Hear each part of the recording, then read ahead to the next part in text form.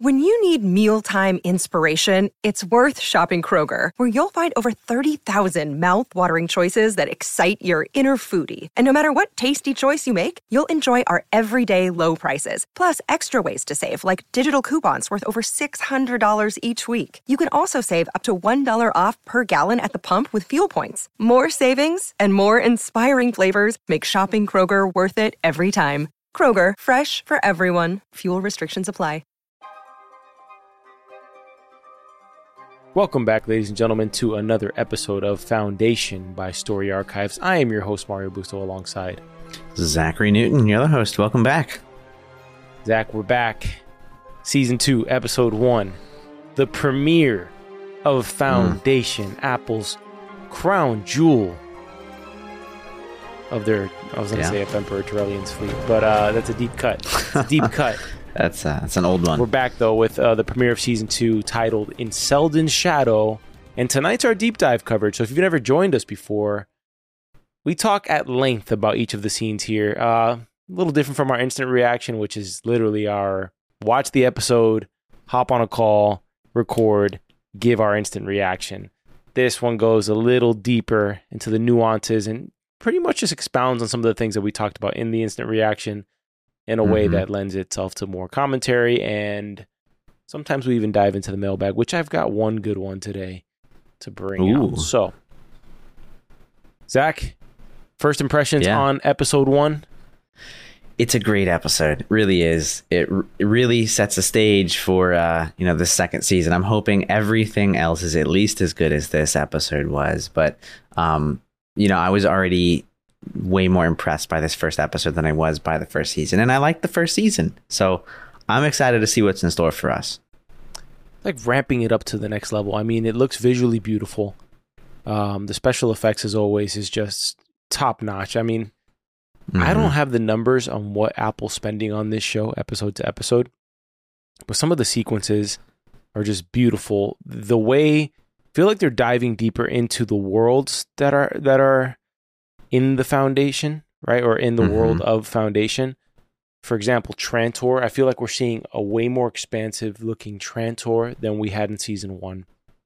The Foundation in Terminus is expanded beyond belief. We also have this neat look at these new outer rings that are meant to be a symbol of strength and intimidation for the Empire that we see on Trantor. And just a doubling down in pretty much every area of detail that you can imagine. For example, we actually had a listener talking about, man, I really hope that they kind of dive more into the wardrobe side of things. And it feels like the actual soldiers have a specific look now. Everyone has, like, you have like the medical team, they have their white garbs that they have on. The flags of the Empire are there. Everyone has a specific look. Even Queen Sereth's little delegation coming in to visit everything is intentional of what they're doing. And so we're getting like little tidbits here and there of the details, and I love it. Just love it. Yeah, no, it's very visually stunning. It looks like they took the production budget and cranked it up a bit. Like, you can tell the difference in production quality, I think, between season 1 and season 2. It feels crisper. It's way more vibrant, in my opinion. It just looks great. With that being said, though, I'm seeing Foundation's like top 3 right now in the Apple charts, right?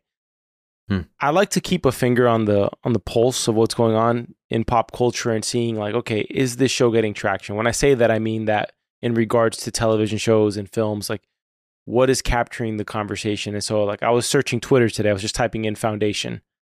Yeah. Almost nothing popping up in terms of searching on there. Now, Silo, on the other hand, was, by a few weeks into the season, was already kind of getting a little bit of traction. But I'm interested to see what Apple's strategy is going to be here with Foundation, whether they crank it up on the marketing budget a little bit of getting the word out there about the show. Because the thing about Foundation is you definitely need to watch season 1 to understand what the hell's going on in season 2. Yeah, and that's for sure. At least for a newcomer. I mean, I know that's what I would do as a nerd who just like lives for the sci-fi genre and the fantasy and the world building side of things. But I think that they have a ways to go, because I think in many ways season 2 is going to be the deciding factor of how many seasons this show gets. I read something somewhere where I think the show creator or the showrunner was talking about taking this potentially 8 seasons. But Wow. however, I say that with the caveat, it would have to be that there is an appetite for the show to that degree, because there's other alternatives where they wrap up this show neatly in a couple seasons more. But, you know, I would definitely like to see the latter. I definitely think that this is like a 7-8 season show. While other shows that I've mentioned before that I've raved about in previous episodes, like The Bear, I could see that going maybe 2 more seasons, or maybe I could see it end like wrapping up neatly in 3 seasons. You know, just every story feels a little different. So, but the way they're building the foundation, yeah, it definitely feels like an expansive one for me. Yeah, I mean, I think you could go really far and really deep, but you're right. I mean, people have got to catch on to the show. Silo did pick up very quickly. I'm hoping that we see something different here. I mean, this is technically, we're recording this on the night that Apple says it releases, right? This is true. So this is true. There's also, you know, a lot of people that may not even have thought to try and watch it yet, or haven't had the time to watch it until right now. That's a solid point. Because if you're listening out there, the actual episode does release on Thursday night. If you're looking for something on Thursday night to watch, I mean, this usually does release on a Thursday night, but yeah, I guess we can get into it. I mean, I could talk a little bit more on that topic, but let's get into an episode recap here. Very much a setup episode of developing what's going on. A lot more political intrigue, a lot more strategic machinations going on. And yeah, directed by a guy who's a Game of Thrones veteran. So if you're going to ramp that up, like we talked about in the instant reaction, the way to do it would be to get a guy who's done it. So yeah. Let's get going here. We start off. You know, I was wondering how they were going to start this episode off, by the way, with the way that the last season ended. I wasn't let down with this. I liked this very artistic entry here. Yeah, when I was rewatching it today, I was thinking about the sequence, like in the order that they're showing everything, because we start off with Harry in like his mental quantum consciousness labyrinth, right? Which is inside of the Prime Radiant that we later find out, right? But then I was thinking to myself, you know, you had to start this episode with Harry. You couldn't start this episode with freaking Emperor Cleon banging Demerzel like that, and then you cut to Harry. Like, that doesn't feel right. So you have to start with this thing that's almost outside of the world, and then come back and introduce you into where the pieces left off, you know? Yeah. And, you know, I mean, we didn't get that much of Harry Seldon in season 1. I mean, we got bits and pieces of him. He came back in the end as this like sentient being, but, you know, we finally get a little bit more of him. And this is so different from where we left off. Like, he was poised at the end of season 1. I mean, he looked like he had his shit together, suit and tie type of guy. And here we are, he's sweating. He's in a, you know, just like a t-shirt, or looks like he's having a mental breakdown. Yeah. If you can pause for a second.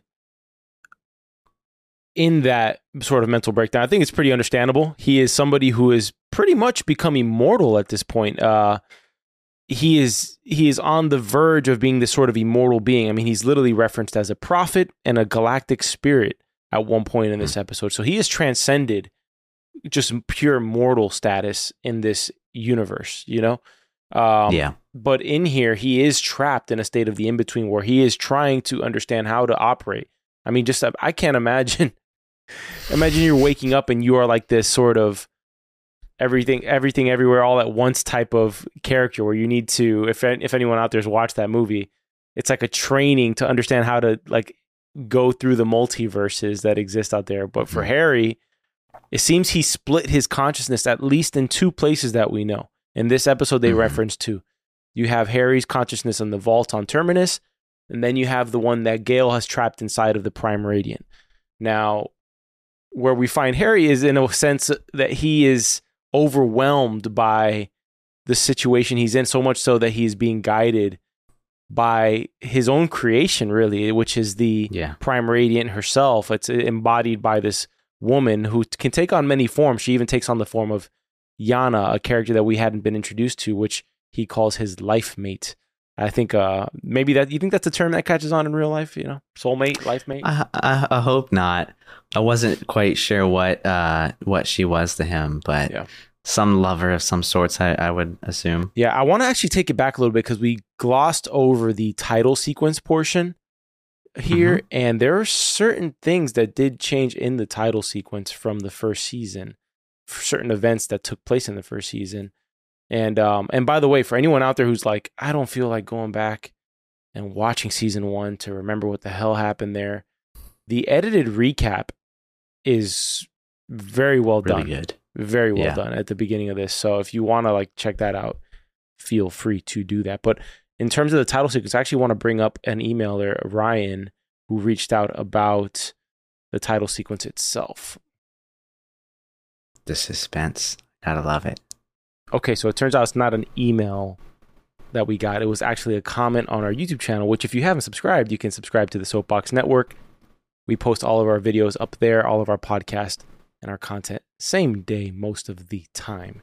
So, all right, it's actually from D. Giesinger. He goes, did you notice the changes to the opening credits? I believe they have the new queen, Harry with wings, and Demerzel with her face ripped off. I think this confirms 100% the Raven blew up, as it was this kind of ambiguous thing during season 1. I think beyond Harry being corrupted last season, I think he's driven himself mad being conscious in his confinement for 130 years, which is probably why he's so mad. Yeah. I would have to agree. By the way, those title sequences, they're kind of tough to catch because everything's going on. So kind of, it feels almost 1-to-1 from season 1, but there's definitely some updates with some of the updated plot lines, right? Mm-hmm. But sorry, oh no, finish your thought. No, but to his point, it's pretty obvious why Harry would lose his mind. I'm imagining time doesn't flow the way it does in reality when you're inside of a cube. I would imagine it moves a little faster, almost like a being outside of space and time. But he has been in confinement for over 130 something years. So there's always that. Yeah, I'm not sure if time would move faster or slower. I was going to kind of mention a little earlier when we were seeing Harry have his like manic breakdown. It's like he's been in, like, just imagine yourself being in solitary confinement for 138 years. There's nobody to talk to. It's just yourself. And on top of that, man, he's in some really trippy place. So I would imagine your brain would be a little fried from that. Yeah. Well, on Synax, the waters rise almost completely. There's no sign of life, at least in this portion of the planet. And we finally get our pickup from where Salvor and Gale, little mother-daughter reunion here. And it's not going that great, and you really can't blame Gale for it. I mean, Salvor's been thinking about this moment for a long time of meeting her mother here, right? And thinking how it was going to go. But the magical connection she was hoping for isn't quite what she expected. And Gale's in a little bit of a transition period here where she needs to kind of digest this new information. Because one thing is having an embryo you put in a bank. Another thing is seeing this grown woman who's biologically older than you, which we do get confirmation that Salvor is biologically older than Gale, which we thought she would be at this point, right? Yeah, so we were right on that. Absolutely. It's a lot for Gale to take in, which is pretty understandable, right? I mean, she's been in cryo for going on 170 something years because she did the 138 year journey from the Raven, right? And then she also did about a 30-something year cryo from the Foundation ship when she witnessed Harry being stabbed by Raish. Yeah. She's been asleep for a long time, man. I mean, she had no idea there was any kid anywhere, so it really would be a surprise. I mean, Salvor at least knew. She's been asleep for a long time too, but I mean, she had the context, right? She's not going to be so surprised. I'm still interested to know how... I can understand how Salvor ended up there, right? Because she would probably have figured out that Synax was her mother's home planet somehow. I don't know how she got that information, but she probably found a way to. There was the girl that jumped in or dove into the water. Are they the only water planet? Are they the only water planet in the entire galaxy, though? I doubt it. You know. But her the mother that raised her, I should say. Yeah. Knew Gale, right? Like, I mean, Gale recognizes her by name. Yeah. Let's pause for a moment here. I kind of still want to know how Salvor, because she's been in cryo for the same amount of time. That's what we pick up also on this episode. She's been in cryo for 138 years, right? What led her to do that? Did the ship crash? And that's what happened? Was it a storm? Did she get there when that prophetic storm that Gale had been thinking about occurred, you know? Oh, that would be interesting. I feel like this world has been underwater for quite some time. And I believe I remember hearing that the ship had crashed. Like there was like a crash landing or something. I'm not quite sure why or what happened, but that's, I guess, how she ended up in some cryopod, just resting there for potentially all of eternity. Yeah. Well, from Synax, we go to Trantor, and we actually get a little bit of a helpful narration from Gale, who says that day by day, decade by decade, the First Foundation was nibbling planets away from the Empire. So we're picking up in a time where the Foundation has essentially made alliances with several of the planets on the outer edge of the galaxy, unbeknownst to the actual Empire themselves, because they got distracted with the information of the clone being tampered with. Mm-hmm. Yeah, absolutely. And, everything that the Foundation has been doing to this point has been completely hidden from the Empire because of that mega flare that they had created back in season 1. Yeah, which we can talk about how they discovered that, which I found a little humorous in the manner of which they discovered. But on Trantor, we get this completely unique introduction to Cleon, who is no longer the very polished, regal Emperor. He's more of a rock star, living on the edge, living pretty free version of Cleon, who happens to be banging Demerzel, which is creepy in every sense of the way we imagined this could happen. But even though it was pretty clear in season 1 that Demerzel had something with Cleon the First, so it's kind of a living hell for her if you think about it. If she was romantically involved with Cleon, right? Cleon the First. Yeah. She's seeing this man being born and pretty much reincarnated for eternity, and she was definitely in love with him, because that moment she has on the ship when they take Dusk up to destroy the Star Bridge, right? Or to get rid of the remains of the Star Bridge in season 1, she has a tear streaming down her face, But this day is unfazed. He's unlike any other Cleon we've met so far, and he's definitely an individual. And you can see that the actual clone has been tampered, because he is far away from Cleon the First's vision of the Emperor. He's actually pretty unfazed by this assassination attempt, which I found really interesting, because we don't really see the Emperor getting his hands dirty in season 1, but here he is in the opening scene, literally having sex with Demerzel, getting up, using her as a human shield and a projectile object, and then fending off an entire assassination attempt by this Dark Sector trained Blind Angels faction that has been hired to try to assassinate him. Yeah, I mean, while doing that completely naked. Yeah, completely naked. His reaction in this, and the way that he just kind of like owns what's going on here, it makes me think that maybe this isn't the first time that people have tried to kill him. Didn't it feel that way? It literally felt that this was just run-of-the-mill day in the life, which, if we can pause for a second, because there's a lot to unpack here. There is. There is just this sense that he's so brazen. Like, he's definitely abusing his power. He's living out of control. I mean, he's having sex with her with his doors open. So I'm thinking to myself, that is this a secret? Like, what's going on here? At first, I thought it was a prostitute. But there's that's what I thought. But there's a lot of nuance to this scene as well, because his protective aura was tampered with. So whoever planned this assassination attempt, and we don't know who that is yet, which is an interesting subplot to keep track of on this show, is probably from the inside, whether it's one of his brothers or whether it's someone else within the palace. And we had an emailer write in who said he thinks maybe Demerzel is not so loyal to the Empire anymore. And it's an interesting point, because if Demerzel, and the last thing we see of Demerzel in season 1 is she snaps Dawn's neck, right? Yeah. Against her own will, because she rips her face off in frustration at the end in a way that leaves me haunted at night still. But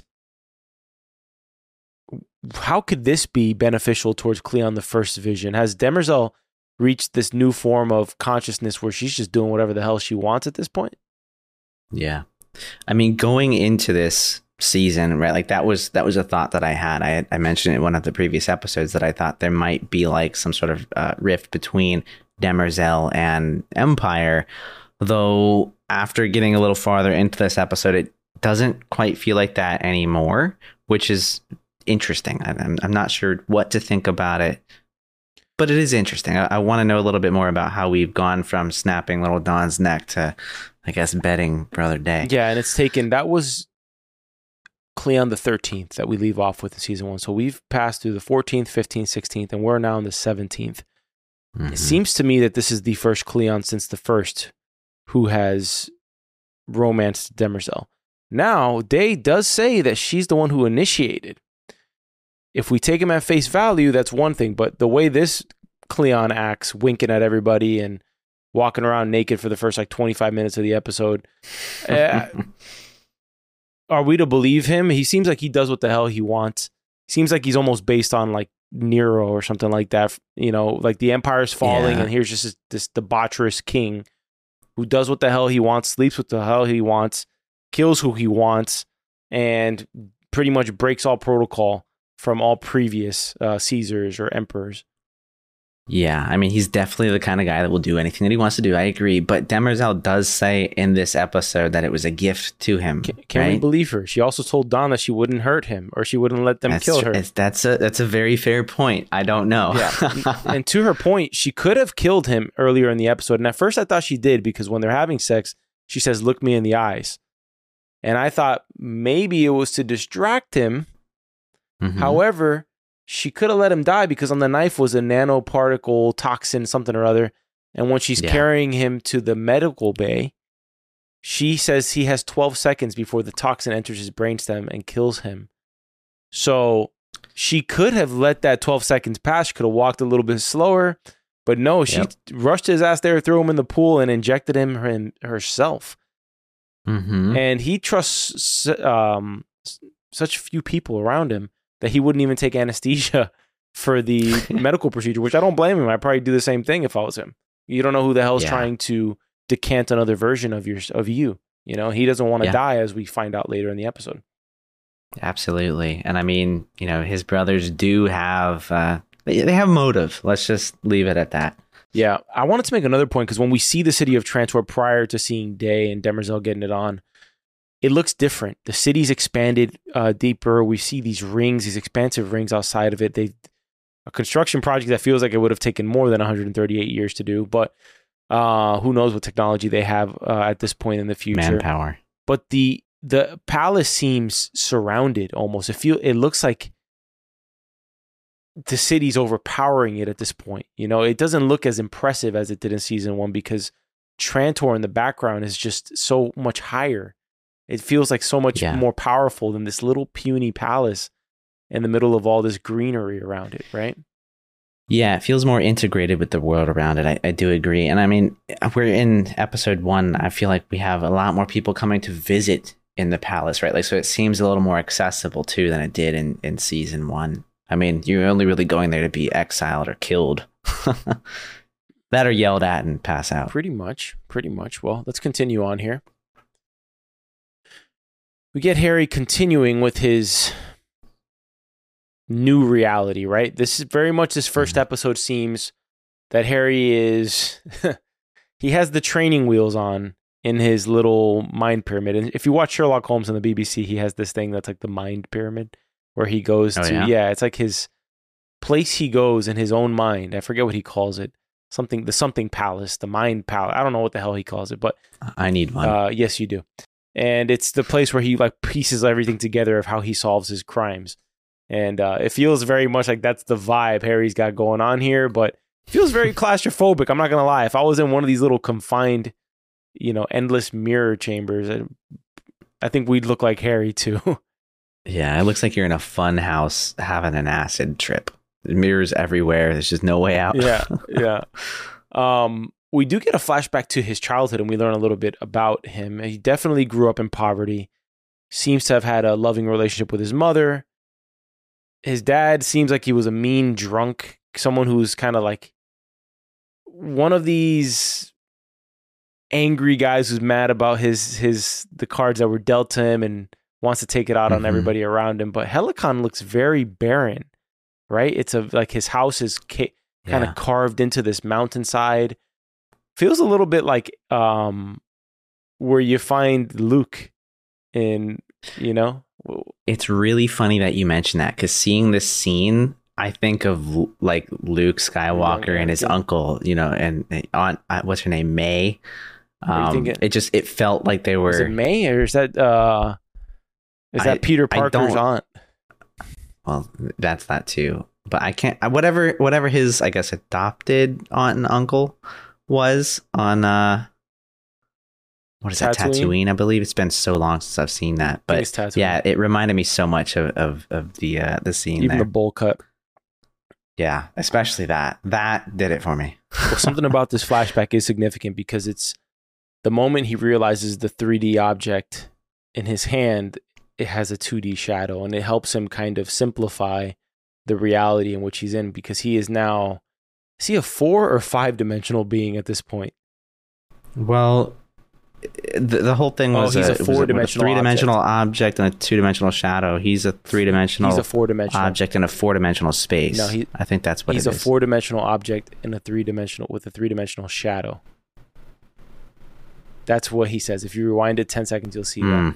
And it makes sense in a way, right? Because he's outside of space and time at this point, but he can also embody in the 3D world, right? Yeah.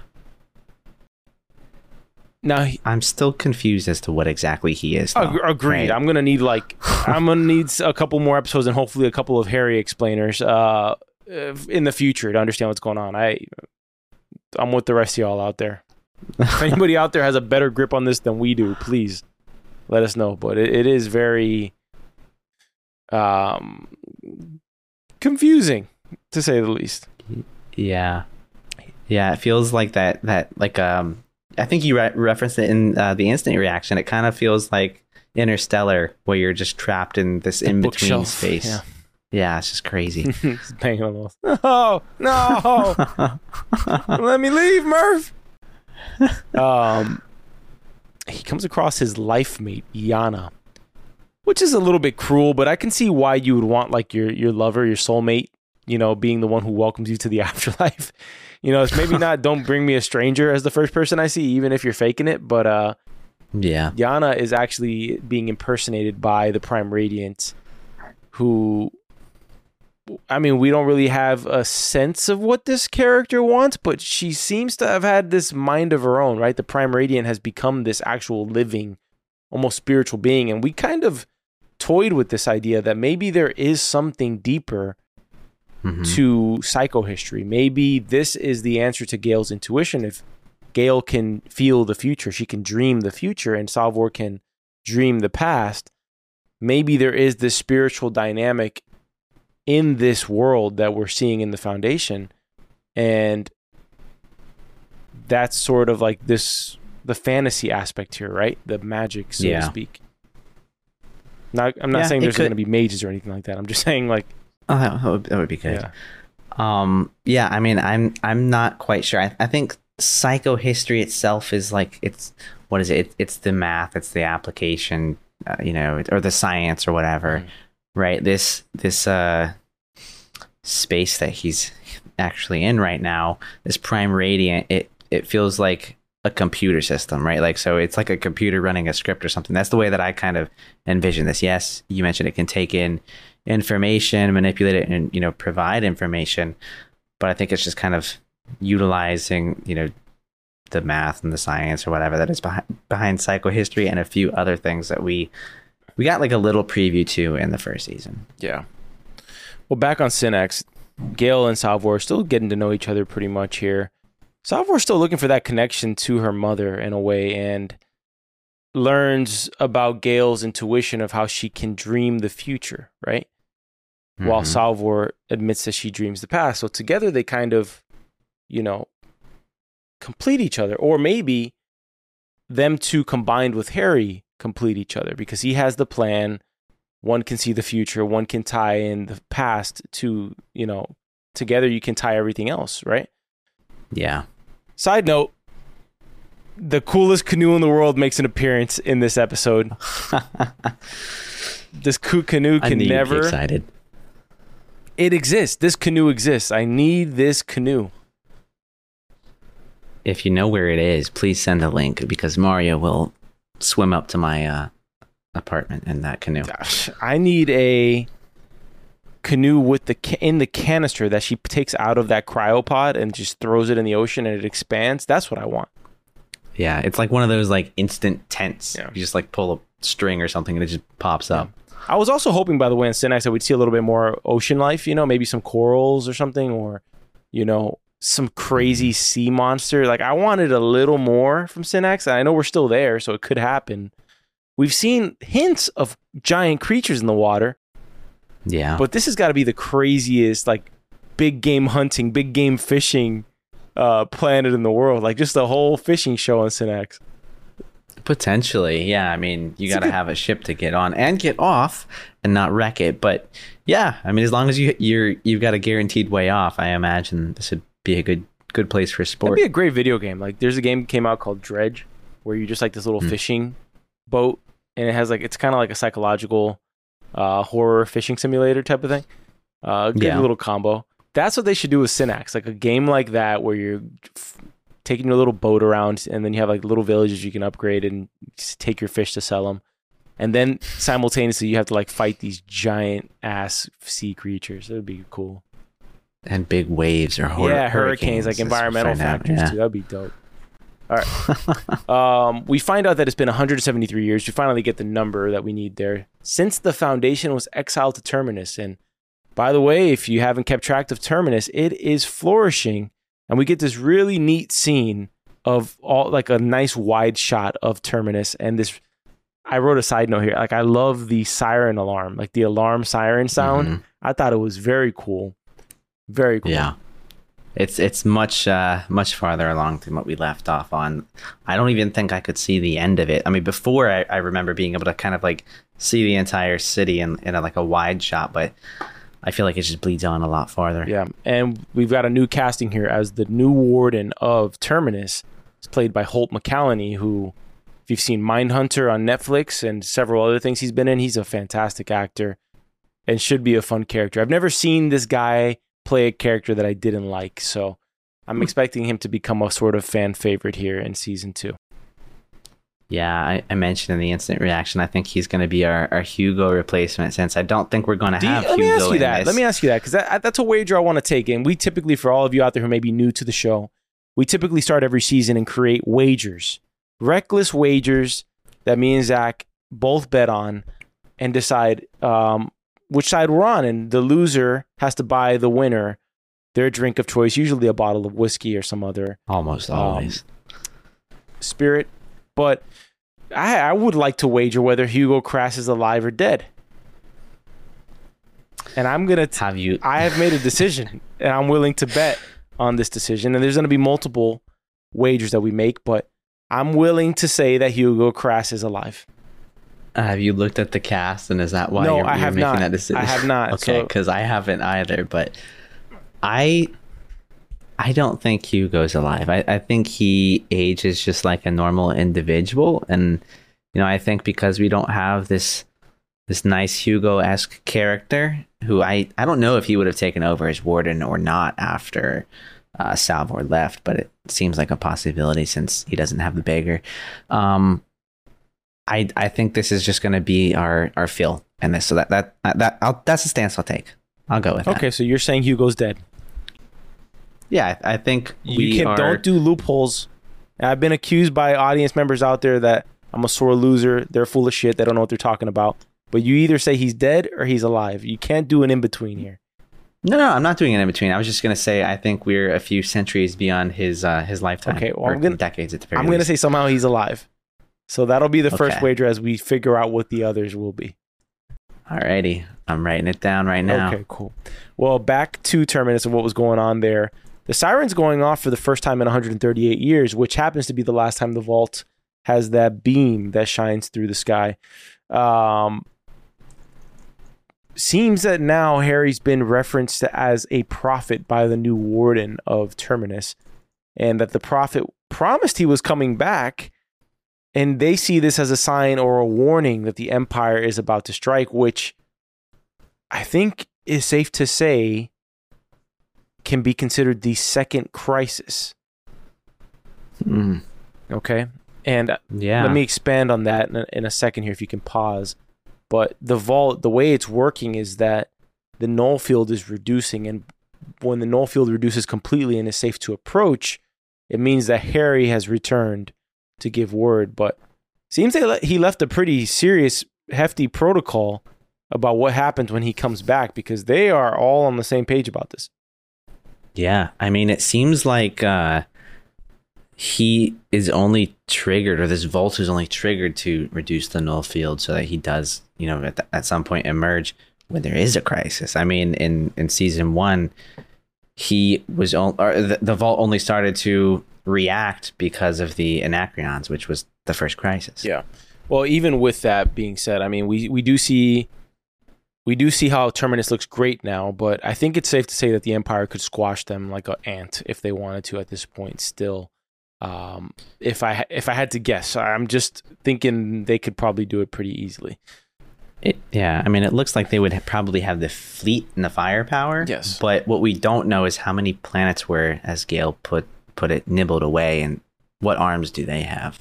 That is the true question. But I kind of feel that Dusk was the one who was correct in this episode, that the answer should have just been squash them. It's like shoot and ask questions later, That's I think that would be my approach here. I mean, you've already... Sounds like our old day. Yeah, you've whittled away for 138 years of inaction. You need to act swiftly, and use the element of surprise to your favor. Now, we do meet a new leader of this Foundation on Terminus. He kind of looks like an old Caesar. Like he has the Caesar cut, but he's just... we don't know who this character is yet, but I'm assuming he'll play a role, but he seems to be the new mayor of the Terminus Foundation. Okay, on to Synnax, where we do get, for the first time, it seems like a tutorial of how to use the Prime Radiant, really. A little bit, yeah. Just like there's a little flourish, like you flip it, tap it, whisper to it. Yeah, well, before she actually shows it, Gale and Salvor have a little bit of a back and forth. We find out that Gale is actually not on good terms with Harry, but Salvor accuses her of not being scared of Harry, but scared of the plan itself. And in my opinion here, Salvor doesn't say this, I think Gale might be a little nervous as to what her role in this plan might be. Yeah, especially since she's, completely screwed up the plan, or some mixture of her and Raish has screwed up this plan. Yeah. She also said at one point that the reason she solved the Abraxas like that puzzle that was in season 1 that she was the competition for, was to save her planet. She had hopes to save her planet. At least that was one of her hopes, right? And in doing this, she's failed on that one, because she's finally returned to her planet and her parents are dead. Unless they escaped the planet, her parents are definitely dead, because it's been 170 something years, so they absolutely have to be dead. Even if they did escape the planet, they're still dead, unless they decided to go sleep in a cryopod too, which I hope they didn't. Yeah. Well, she has managed to trap Harry inside of the Prime Radiant, which is this sort of cube object that Salvor brought from Terminus. And we're to understand that she has transferred Harry's consciousness from the knife over. The knife is the only data storage thing that I can think of that she uses there, right? Yeah, I totally forgot that Salvor was the one that brought... Yeah, if you can pause. The Prime Radiant. Yeah, that's interesting. So I guess it had to have been from the knife. You see, which makes me think there might be 3 of them. Harry mentions that he put something behind his ear, right? Yeah. And then we see that thing from behind his ear being put onto the knife, because we know the Raven was meant for Raish. So Gale being sent there, it threw everything off. But Gale has temporarily trapped him inside of the Prime Radiant, which is interesting to me, because later in this episode, she's very hesitant to open it up, but here she seems to open it up. So... you know what I mean? There's a little bit of a plot hole situation there, or am I wrong about that? Yeah, I don't know if you're wrong or not. I mean, is it opening it up versus just like turning it on? Like I don't know if that would like unlock something or open a door for Harry to get out. I really have no clue how that works. Yeah. I want to give a little breakdown of what's in this Prime Radiant if anyone's confused out there. It holds Harry's entire plan, and it is up to date, like with real-time data. This thing is adapting with real-time. And Zach, maybe you caught this or not, but we see several crises that deviate from Harry's plan. And his plan is in blue, and then you have the deviation in red. And his plan is to reduce the age of darkness for this galaxy as much as possible. And if it gets really bad enough, if it diverts enough from his plan, the age of darkness could never end. It could just be this perpetual thing that occurs forever. Yeah. Yeah, no, I saw that. It looks like there was like a split from this timeline at the time of the first crisis. And I'm just going to assume that was probably because Gale wasn't there, right? And this, for some reason, has pivoted down another path. And it just continues to get worse, right? Like it does not look like there is a end in sight. It looks like the crises just keep continuing on and on and on and on more and more frequently. If I'm to understand, it's not that those other dots have happened. I believe we're at the second dot. We're at the beginning of that second dot is my understanding. That the second dot hasn't occurred yet. And so that if, in my opinion, what the second crisis will be is the Empire will attack the Terminus Foundation. Which begs the question, or actually proves the point of Harry.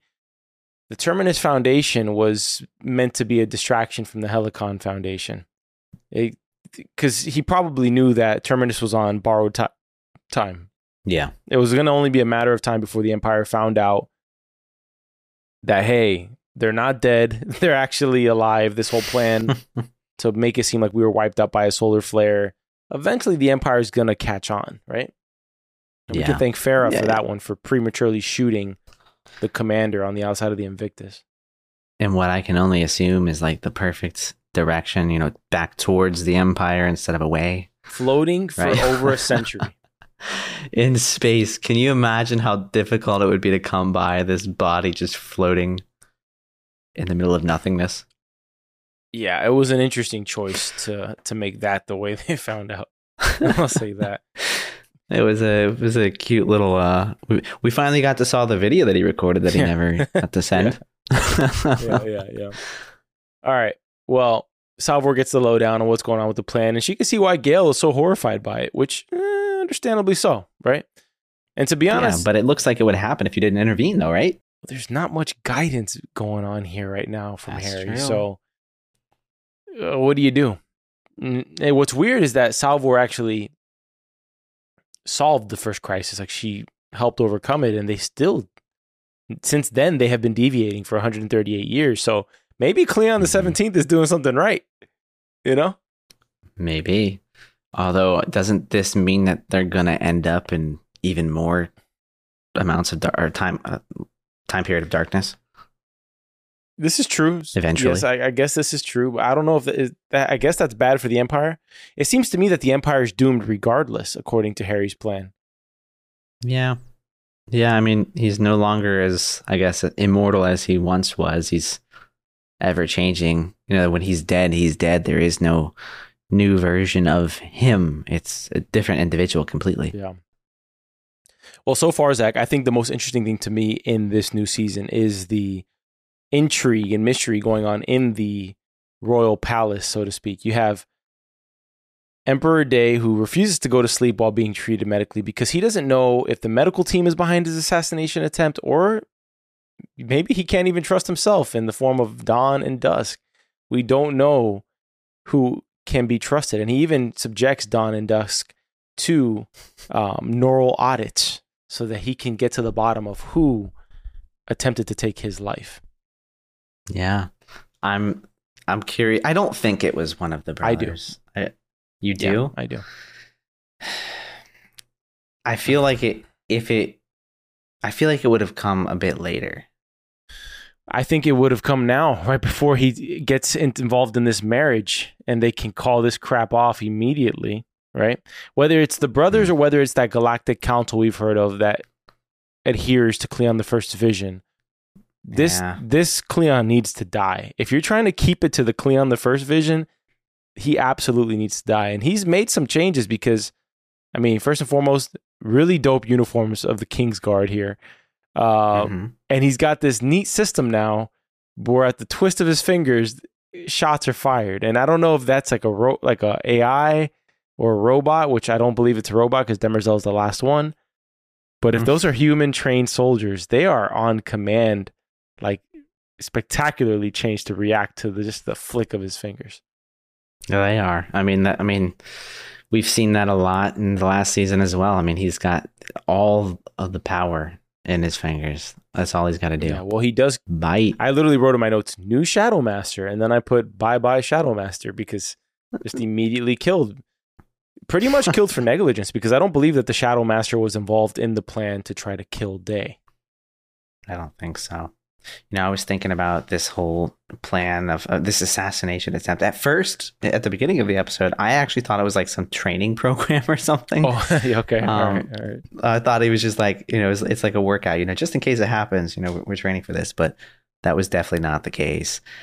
I kind of wonder, and I'm not betting on this. It's just a thought that I had.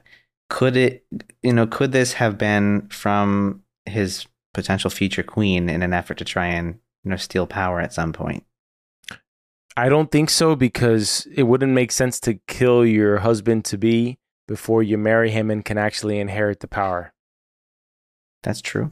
That's fair. The best bet of getting this power is to marry him and to get pregnant really fast. Yeah. Because even if she kills him, if she doesn't have a kid, her only ally in this whole palace is going to be to whip this guy so bad that he goes against 17 generations of tradition in order to put his kid on the throne. Because that's what's going to happen here. And that's the main controversy that Don tries to talk Day out of in this scene where they have a one-on-one. He is telling him what happens when you're gone. The whole point of having kids is for them to replace you, right? Yeah. And he says, you know, what's going to occur. He's pretty much predicting, and I think rightfully so, something's going to happen. You know, I'm supposed to take over. What happens when you have a kid? You're gone, you're dusk. What's going to happen at that point? Are we moving away from the clones entirely? Is that the plan here now? Yeah. I mean, I definitely think that's Day's plan is to get married and to have a kid because I think he wants the power. I think he wants to take it away from his brothers. The only issue I have with assuming that it's probably like Dawn or something like that is personally, it just feels too obvious to me. And that's what's making me skeptical about it. I could see that. I mean, when I said that I thought it was them, it was kind of like half-baked. It feels more like it might be some outside council that Dusk refers to right before Dawn gets his neck snapped. He says, if the Galactic Council hears about this or the Galactic Order, you know, I think there's another layer of governance that also keeps things in check, you know? For sure. What do you think about this Demerzel and Day relationship? Do you think that she initiated it with him? And also, because she says that line that you mentioned earlier, if you can say it again, the whole, if it's offered and it was a gift. Yeah, if anything offered in love, then it's not indecent, right? Yeah, I think that's the line. She is the most mysterious character on the show to me. By far. She also seems less poised in this. Now, granted, she did get half of her head chopped off, and you know we first saw her in bed and then in a fight scene here, but like her style just seems a bit more messy. The way that she walks and carries herself in this, the way that she brings Day and, you know, dumps him into this pool because of that neurotoxin thing. It didn't feel quite as, you know. Yeah. I mean, I'm used to the, you know, extremely good like this assassinator. Exactly. Just, you know, hands clasped, regal, poised. Exactly. Is she not wearing her salt bracelet anymore? I didn't notice, but that's something I want to keep track of in the future. Maybe she lost it when she put her hand through that guy's body. Maybe she lost her faith. Maybe she lost her faith somewhere along the way. That too. That would be a good thing to keep an eye out for. Yeah. I agree with you though. She is like Cleon the 17th in a way. She's not herself. She's looser, right? She's not quite the Demerzel we're used to seeing. In fact, Day seems to be the one who's deviated most, although there's a subtle individuality about Dawn and Dusk, you know? Yeah. And I'm starting to wonder, is it not all overblown a little bit? Like, if they had never known that the original clone sample was tampered, I feel like it would have been like a placebo. Like, if they didn't know it was wrong, that was a secret that should have probably never been given or shared. That should have just been kept a secret forever, and nobody should have known about it. Because now they're overemphasizing it a bit. Yeah, but I mean, in the last season with the Dawn that got his neck snapped, he didn't know in the beginning that anything was tampered with, but he knew he was different. He knew he wasn't the same. He had his own, individuality. He just did not fit in. So I feel like they would still kind of realize that, but I do think they're definitely more free now that they know. Well, it's not all they know, because Dusk also knows he's been betting Demerzel and gives him a talking to, but this Dusk is helpless. Day is not accepting the counsel of either of his brothers. He is doing what he wants to do entirely. Mm-hmm. And it makes me wonder, I wonder if we're going to get any flashbacks as to if he's always been like this, or whether this was something that came later in life. Because even as an earring, like, it's just... Yeah. He's a rock star. Yeah. That's what he is. I don't know that we're going to get a lot of flashbacks to, like, understand how he got to this point. I feel like that just might be one of those things that we need to accept. Like, this is who he is right now. Yeah. Well, in talking to Dusk, they're actually awaiting the arrival of Queen Sereth, who seems to be a very powerful... I would assume that she's probably the second most powerful person in the Empire, if I had to guess. Like, she's the most eligible bachelorette out there for the emperor to choose this woman as his queen for the first time in history. I would assume that she is absolutely a huge deal. But we do find out that she potentially engineered the accident that made her queen. And I'm assuming we will learn more about that and find out how power hungry she is, because she's not that impressed with Trantor. She's not impressed with the rings. She's about efficiency and growing the Empire, right? Yeah. And when the Emperor gives her the gift of Trantor in brass, she says, well, surely the Empire is not only Trantor. So she has her eyes set on a less diminished view of Trantor. Yeah. She actually sees through all the BS, right? She sees the weakness of the Empire at this moment, and she is pouncing. She's going to get what's hers. Yeah, and while I think you made a good point earlier about it being, ill timing if it were her, like, it's that element of that, just hunger for power, willingness to do seemingly whatever it takes, though we don't know what that is just yet, to get power, makes me think that, I mean, if I were Day, I wouldn't want to trust her that much. I think that would be a little dangerous. She's gonna want something more. Yeah, well, he does seem to trust her, because he goes even so far as to tell Demerzel to speak in front of your future empress. Right? So she's like Yoko being invited to the band practice. Okay. So Synax, there's a hurricane that is coming in. I'm kind of hoping we get to see this storm on Synax in the next episode. I want to see some crazy effects. This planet looks epic with those rings going across the sky, like those natural, like Saturn looking rings. It's so dope. It reminds me of No Man's Sky, to be honest with you. I haven't played it, but I've seen some gameplay. Yeah, I completely agree. Yeah. It does kind of look like it's from the game. Yeah. Well, the plan here is, according to Salvor, the Beggar's a tough ship, and it should be able to be rebooted and treated as like a literal ship, like that can float on the water, apparently. Surfboard, so they have this plan to go down there and to pretty much hold their breath until they can get the ship rebooted, which is successful because Gale saves Salvor's ass. Salvor, although she's a Synaxian in her blood, she is not made for this planet. Like, Gale's like a fish in water. If you just see her, the way she swims, she's like a mermaid level swimmer. It's pretty impressive.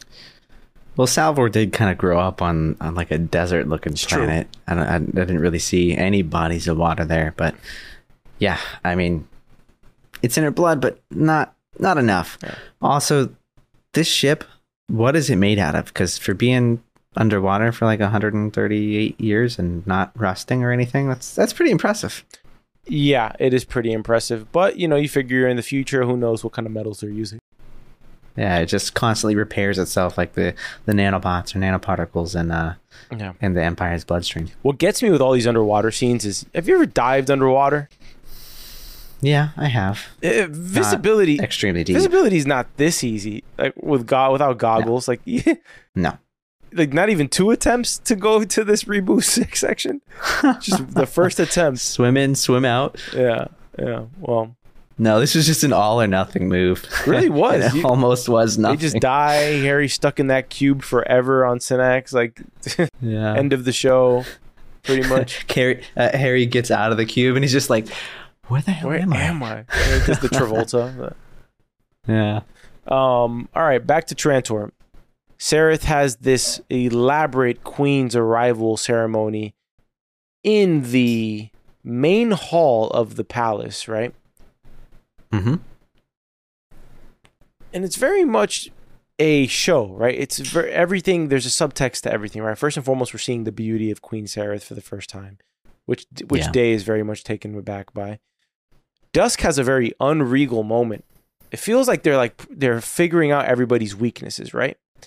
Mm-hmm. It seems that Dusk's weakness is an affinity towards these colors for his murals, the moving tapestries that we've seen so much in season 1, and that is the inspiration for the title sequence of the show. But he gets up like a little kid looking at a new toy, and I thought that was very unbecoming of somebody who should be the most cautious or conservative of the 3 here. What did you think of that reaction from Dusk when they bring out those little paints, those moving paints? It was kind of funny. Chromas. It was very It was very childish, especially from the Dusk that we're familiar with, the one that smashes his painting and uses it as a weapon. What is he like? Why is he acting like this? Your younger version of yourself is deciding to marry a woman who's going to give him kids who are going to take over as emperor and replace the entire genetic dynasty. Like your whole legacy is going to be ruined by this. This should be the biggest controversy in the history of the Cleonic dynasty. And if I was the Shadow Master, I wouldn't let this pass. Yeah. I'm not sure what's going through their heads, though. I don't think any of them have this same appreciation for the perfect clones that once were at this point. So I don't know how much they really care about how far they've kind of gone off the path. Well, the ceremony is interrupted by Demerzel, who comes in. It makes me wonder if Demerzel's ever going to have an ounce of jealousy towards this new queen. I'm interested to see what the dynamic is there and whether that little if that becomes a love triangle between Day, Sereth, and Demerzel. I would be very interested to see what occurs there. Yeah, I mean, I was going to say that the new queen has some competition, but I have no idea what's actually going to happen. I think Demerzel has some competition, to be honest with you, but well, she doesn't have the history. Come on. Who? The new queen, but the potential new queen. I think that's to her favor, to be honest. The whole Demerzel thing is creepy, man. It is creepy. I didn't even know that was physically possible, but okay. Yeah, I think the only reason it doesn't feel that way is because you really only see her with a different... It's all the time skips and the disconnected, the disjointed way that you see the different ages of Cleon, right? Yeah. Which brought something else to mind, but I don't want to bring it up because it's in the trailer. And it makes me wonder about something later in the season. Not having anything to do with Demerzel. It has something to do with the 3 brothers. But I'm going to keep that one to myself for now. Okay. But Demerzel does come in with a bit of news. They have found the body of Commander Dorwin, who's been floating, his poor soul has been floating through space for the last century to upload this video. To let these people know about the Anacreon war party of Farah the Unkillable, Rowan, her right-hand man, and the Invictus, which essentially leads to the revelation that, hey, remember the foundation of Harry Seldon that we thought was eradicated and the planet of Anacreon and Thespis, or wherever the planet's called? Mm-hmm. They're alive and well, and they've been edging away at each of the planets on the outer edge, forming little alliances. and we got a major problem on our hands, which I found ridiculous, by the way. The fact that it took, I understand that you found out your clone was tampered with, but you had 138 years.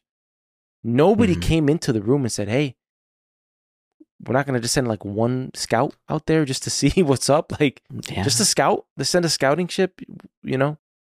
Let's not forget they sent a ship out in response to something before and lost it. And they just didn't care. Nobody checked that timeline out. Hey, we lost the ship before the solar flare. And then they tell us that the solar flare, they did the readings and a solar flare never happened. So nobody. Yeah, I wonder when they found that out. Nobody looked into it. All right, so what do you think about the strategy here? Because now they know that the Foundation is still very much existing and thriving. It's no longer a budding civilization. It is now a full functioning resistance or a colony of resistance towards the Empire, right? And not only are they resisting Solo, they're deciding to convince other planets to join them in this resistance. So are you going with Demerzel's Council of Restraint or Dusk's Council of very much along the lines of Cleon the 12th, who wiped out Anacreon and Despin? Yeah, I mean, if I were rooting for the Empire, I think I would go with Dusk's move. Strike first, get him by surprise, swipe him out. I'm going full-fledged, like everything's going. And by the way, remember when they tortured Azura in season 1? Yes. They mentioned this technology that they can target people's brain stems and kill them instantly. I'm calling BS on that. Calling BS, because if that was the case, you position one of those ships, target everyone's brainstem, and end everything. Yeah, I mean, what was it, like 5,000 people or something like that? 1,500 something people. Yeah, I think that's right, 1,500 something. That they like just had instantly ready to go. I think that was a bluff from the last season. I think it was just something to destroy her spirits as she's shrouded here forever. Well, the decided plan that they go with is to let the Foundation continue while they figure out how deep it goes to see if the trunk is rotten, how far the rebellion has spread, right? Which is not a terrible plan. But I think if you cut the head of the snake off in Terminus, that's a better plan, if you ask me. I found it very interesting what Demerzel said in breaking down the mythology being spread in the Foundation Rebellion, I'll call it for now, which is that they believe in a galactic spirit who will return and guide his people to a promised new age. Christ-like language there for Harry Seldon. He's reached, it seems, Messiah Savior status of the Foundation. These people are living 138 years in the future, so as far as they know, this guy is larger than life, right? Yeah, I was going to say that the story sounds a little familiar, right? But I mean, these people have been here all of their life to serve this one purpose. So I imagine that a lot of them are going to continue believing that for a long, long time. Well, I have some bad news for them, because they may believe all they want in Harry, okay? But Harry lied about the existence of another Foundation. They think they're the only one. And he told Gale that the reason for the Terminus Foundation very much was to pretty much take the bullets while this other second Foundation is being founded. But we're very behind on that second Foundation being founded. And I think that ends up being Gale and Salvor's next mission, is to get that next Foundation off the ground while Terminus is dealing with the actual on-the-ground battle in this season. What do you think? You think the second Foundation hasn't started yet? I don't believe it has. I don't think Harry's made it to that planet yet, if I had to guess. I think that's why he's so pissed. That's why he calls Gale his tormentor. He's trapped in a cube. He needs to get to Helicon. That's probably why it's deviated from his plan so much. Don't call it a cube. Somebody called us out for calling it a cube in the last episode. Yeah, but you know what they say? Don't critique unless you got a solution. I don't know. What is the shape then? What is the shape of this? I don't know what I would classify that thing. I don't know. I'm confused as to whether or not the Harry that is trapped in the Prime Radiant was the same Harry on the ship that was in the knife. I thought what happened was that his consciousness was uploaded from the knife to the ship and was existing there in a new form. Yeah. That's what I thought was going on. So I'm a little confused and thrown off by this version of him here. And, you know, I think it would maybe make sense that there would be 3 of him. I mean, there is some like Christ-like, Can you pause for a second? perspective of him, it seems, right? So why not be three? Why not have the Trinity of Harry? We'll get to that. I actually want to get to this emailer at the end of this episode who mentions that. I do think that there's going to be three. I think there's a direct tie-in with the Emperor being three and Harry being three. Perhaps the most interesting or more intriguing thing that occurs in Harry's little mind labyrinth here, whatever's going on in his mind or in reality. The Radiant, the Prime Radiant, she has a goal. She has a vested interest in humanity's destiny.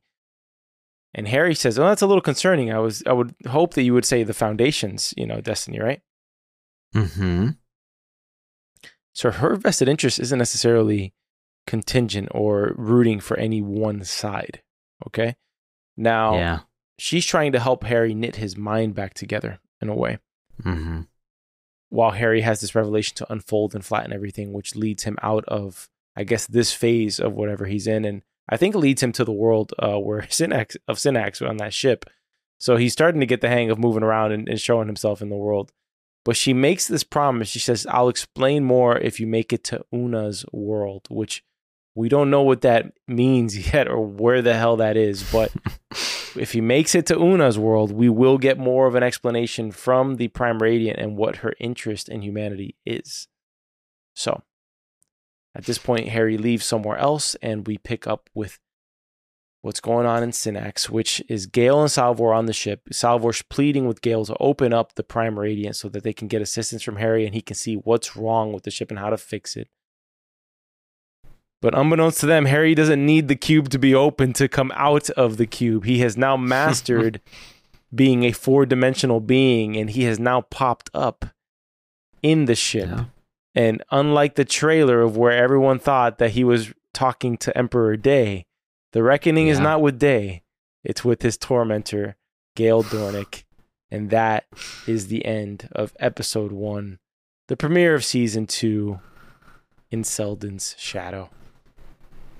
Great episode. Really great. And it's interesting to see Harry being sent on a mission now instead of sending others on missions. Yeah, right? I mean, he has to get his hands dirty now, too, in his own plan, right? Because he's been trusting everyone else to carry out his plan, and he has been dead, right? That is for sure. We did get a little quick look at the hurricane in the background, which looks incredible. I mean, the visual effects in this are just incredible. And by the way, we just ended the episode and Foundation is officially on the top charts on Apple TV. Let's get a little round of applause. Yes, it is. Thank you. For all the team. That's just exciting. For the crew on Apple TV, everyone around the world Great who work. worked on the show. You guys did a great job. All of you out there, if you're listening to this podcast, pat yourself on the back. Be proud. Have a nice cold one or a chocolate chip cookie. Whatever you're like, whatever your delight in this life is, treat yourself this weekend as you see your work that you've put such incredible detail into top the charts against some very steep competition. Yeah, seriously, with that hijack there. Okay. Yeah. Before we get into some extra thoughts, I want to give a shout out to Ryan who wrote in, and he has a long email, but it's a good one, and I think we can tackle some of the things in here. Okay. Let's do it. He goes, "Welcome back, Foundation. Like what I'm seeing so far, there's so much to talk about. I wanted to mention a few things that I noticed. And we'll stop and go here with certain points. The first thing is Cleon, Day. Man, is he different now. This is understandable as we know about what happened last season and what has transpired with the clones, but it still took me by surprise. The Days we were used to had an elegance about them, the way they spoke, moved, etc. They had a high-class feel to them. This new Day seems very out of place with his predecessors.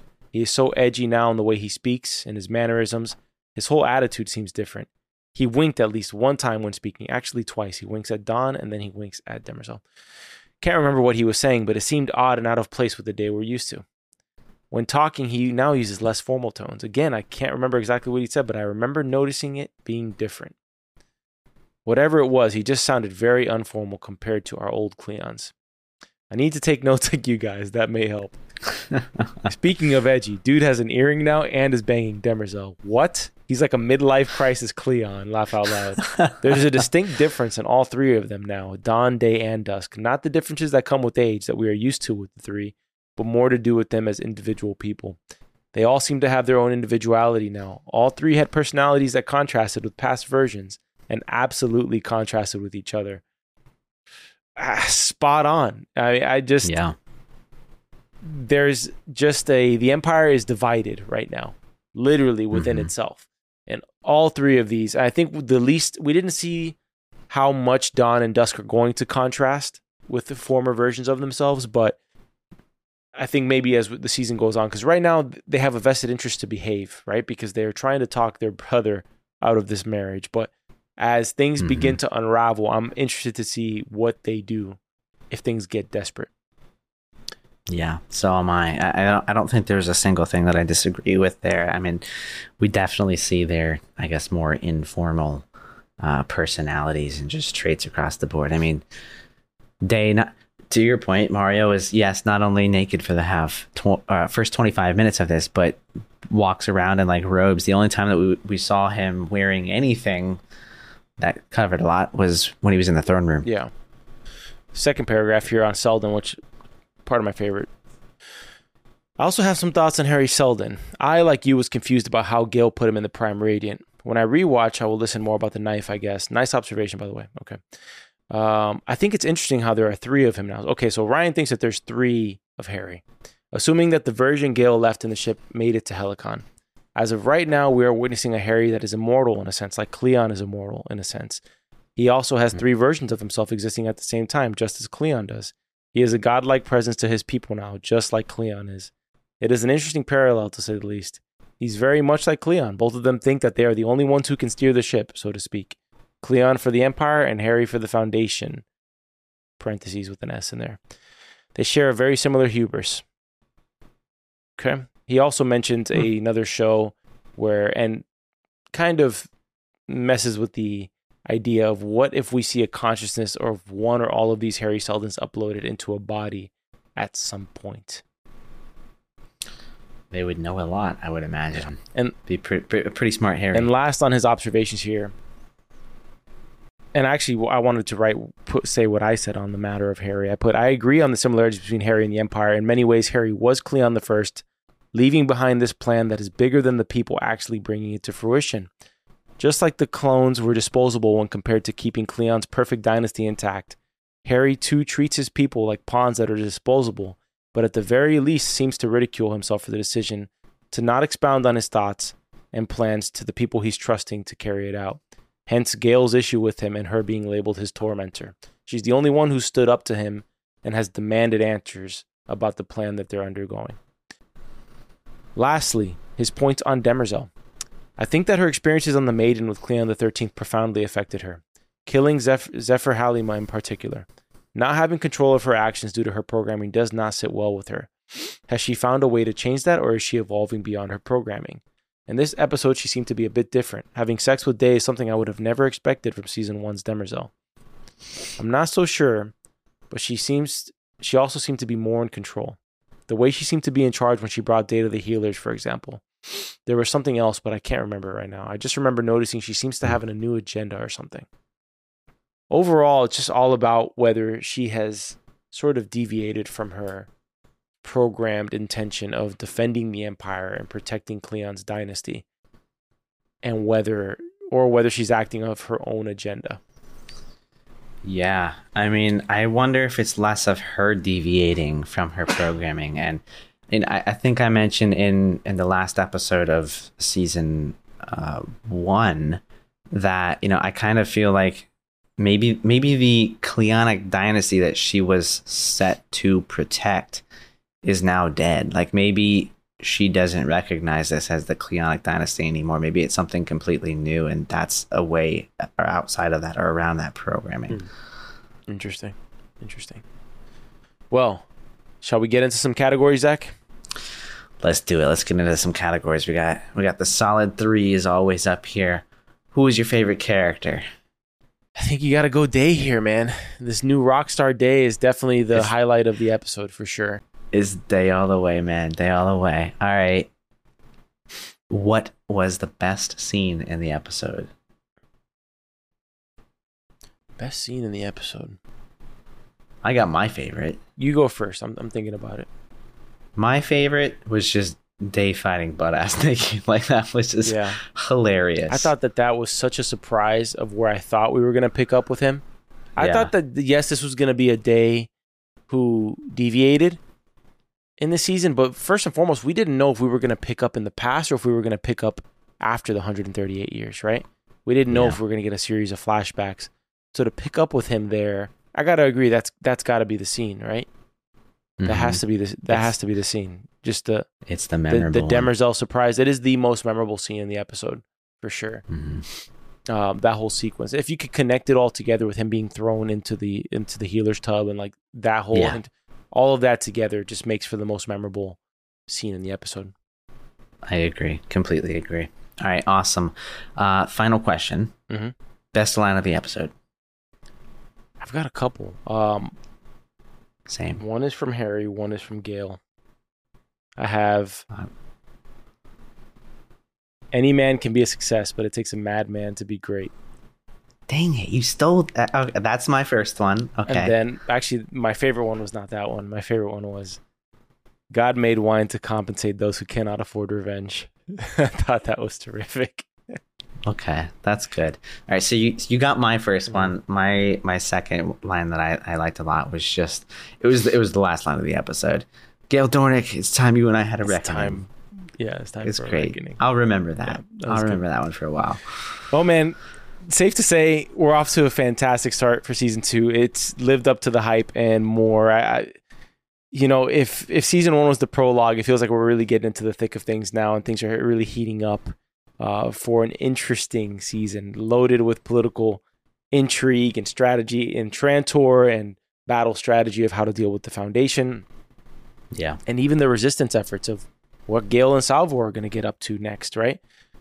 There's just pretty much a little bit of something for everybody. There's a bit of romance now with the Queen. And I'm assuming some more to come. So, yeah. Loving it. Let's do a little bit of housekeeping before we go. Thank you for tuning in. If this is your first time joining us for our coverage of Foundation or our coverage of any show, we thank you for joining us and spending the time with us wherever you are in the world. As you may or may not know, we actually did a Foundation Season 1 coverage. So if you're out there and you're like, man, I don't remember anything from Season 1, I want to do a rewatch, or if you're just getting into the show now, we encourage you to go back and watch all of our episodes or listen however you want. We've did a deep dive on each episode to catch up for Season 2. And if you're lucky enough to not have seen Silo yet, we did an entire coverage of Silo Season 1 on Apple TV. Fantastic show starring Rebecca Ferguson and Tim Robbins. Just incredible. I can't say enough positive about it. And we're also covering Hijack starring Idris Elba, as well as Black Mirror Season 6 along the way. So thank you for tuning in.